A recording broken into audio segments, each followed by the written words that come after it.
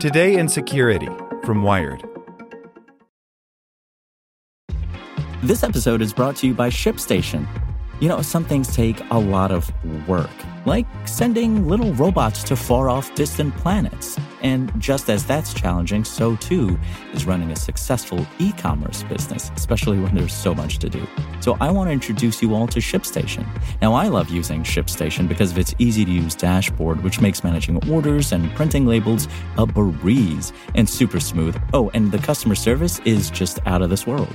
It's exactly what you need to help grow your business. Sign up for your free 60-day trial at shipstation.com/technews. That's shipstation.com/technews. Want to learn how you can make smarter decisions with your money? Well, I've got the podcast for you. I'm Sean Piles, and I host NerdWallet's Smart Money Podcast.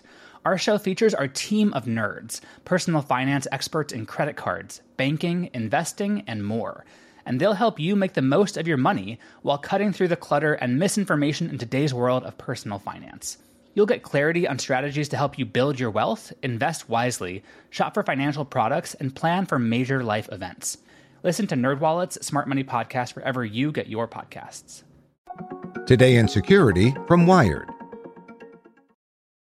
Support for this podcast and the following message comes from TD Ameritrade. TD Ameritrade's learning experience is curated from their vast library of exclusive content and customizes to fit your investing goals and interests. Get started at tdameritrade.com/education. The internet's most notorious botnet has an alarming new trick.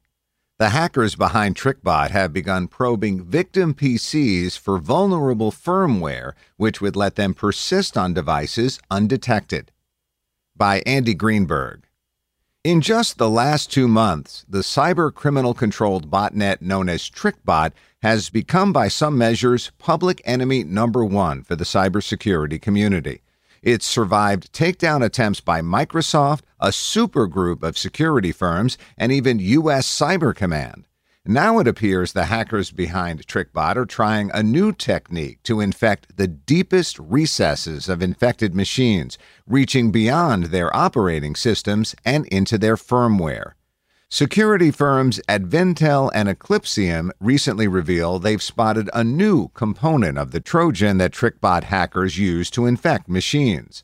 The previously undiscovered module checks victim computers for vulnerabilities that would allow the hackers to plant a backdoor in deep-seated code known as the Unified Extensible Firmware Interface, which is responsible for loading a device's operating system when it boots up. Because the UEFI sits on a chip on the computer's motherboard outside of its hard drive, planting malicious code there would allow TrickBot to evade most antivirus detection, software updates, or even a total wipe and reinstallation of the computer's operating system. It could, alternatively, be used to brick target computers, corrupting their firmware to the degree that the motherboard would need to be replaced. The TrickBot operator's use of that technique, which the researchers are calling TrickBoot, makes the hacker group just one of a handful, and the first that's not state-sponsored, to have experimented in the wild with UEFI-targeted malware, says Vitaly Kremez, a cybersecurity researcher for Advintel and the company's CEO. But TrickBoot also represents an insidious new tool in the hands of a brazen group of criminals, one that's already used its foothold inside organizations to plant ransomware and partnered with theft-focused North Korean hackers. The group is looking for novel ways to get very advanced persistence on systems to survive any software updates and get inside the core of the firmware, says Kremez. If they can successfully penetrate a victim machine's firmware, Kremez adds, the possibilities are endless, from destruction to basically complete system takeover. While TrickBoot checks for a vulnerable UEFI, the researchers have not yet observed the actual code that would compromise it. Kremez believes hackers are likely downloading a firmware hacking payload only to certain vulnerable computers once they're identified. We think they've been hand-picking high-value targets of interest, he says. The hackers behind TrickBot, generally believed to be Russia-based, have gained a reputation as some of the most dangerous cybercriminal hackers on the internet. Their botnet, which at its peak had included more than 1 million enslaved machines, has been used to plant ransomware like Ryuk and Conti inside the networks of countless victims, including hospitals and medical research facilities. The botnet was considered menacing enough that 2 distinct operations attempted to disrupt it in October. One, carried out by a group of companies including Microsoft, ESET, Symantec, and Lumen Technologies, sought to use court orders to cut TrickBot's connections to the U.S.-based command and control servers. Another simultaneous operation by U.S. Cyber Command essentially hacked the botnet, sending new configuration files to its compromised computers designed to cut them off from the TrickBot operators. It's not clear to what degree the hackers have rebuilt TrickBot, though they've added at least 30,000 victims to their collection since then by compromising new computers or buying access from other hackers, according to security firm Hold Security. Advintel's Kremez came upon the new firmware-focused feature of TrickBot, whose modular design allows it to download new components on the fly to victim computers, in a sample of the malware in late October, just after the 2 attempted takedown operations. He believes it may be part of an attempt by TrickBot's operators to gain a foothold that can survive on target machines despite their malware's growing notoriety throughout the security industry. Because the whole world is watching, they've lost a lot of bots, says Kremez. So their malware needs to be stealthy, and that's why we believe they focused on this module. After determining that the new code was aimed at firmware meddling, Kremez shared the module with Eclipsium, which specializes in firmware and microarchitecture security. Eclipsium's analysts determined that the new component Kremez found doesn't actually alter a victim PC's firmware itself, but instead checks for a common vulnerability in Intel UEFIs. PC manufacturers who implement Intel's UEFI firmware often don't set certain bits in that code designed to prevent it from being tampered with.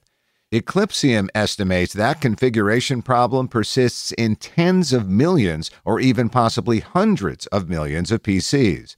They're able to look and identify, okay, this is a target that we're going to be able to do this more invasive or more persistent firmware-based attack, says Eclipsium principal researcher Jesse Michaels. That seems valuable for this type of widespread campaign where their specific goals may be ransomware, bricking systems, being able to persist in environments. Eclipsium and Advintel argue that TrickBot has likely altered some victims' firmware already, despite not having observed it directly. It would literally be a 1-byte or a 1-line change in order to, say, erase the flash or write to the flash instead of just reading the flash, Michael says, referring to the SPI flash chip that stores a computer's UEFI. For potential TrickBot victims, combating its firmware hacking technique will require new attention to vulnerable computer components that are often ignored. Eclipsium and Advintel advise that companies check their PC's firmware to determine if it's vulnerable, update their firmware when vendors make new code available, and perhaps most importantly, check their PC's firmware for tampering as part of their response to any detected TrickBot infections. Firmware hacking has appeared in the wild before, used by state-sponsored hackers from the CIA to Russia's Fancy Bear team to a likely Chinese group that repurposed a firmware spy tool created by the hacker-for-hire firm Hacking Team. But Eclipsium and Advintel argue that the appearance of TrickBoot means that firmware hacking is moving from targeted state-sponsored attacks to far less discriminate, profit-focused criminal hacking. And that means a vast new set of potential victims need to start being vigilant about their PC's firmware. You do have all of these things in your environment as an enterprise, says Eclipsium cybersecurity researcher Scott Shefferman. And the likelihood of you getting a TrickBot infection over the next 3 months is very high. So it's time to really actually start to pay attention. Like what you learned? Subscribe everywhere you listen to podcasts and get more security news at wired.com/security. Want to learn how you can make smarter decisions with your money? Well, I've got the podcast for you. I'm Sean Piles, and I host NerdWallet's Smart Money Podcast. Our show features our team of nerds, personal finance experts in credit cards, banking, investing, and more. And they'll help you make the most of your money while cutting through the clutter and misinformation in today's world of personal finance.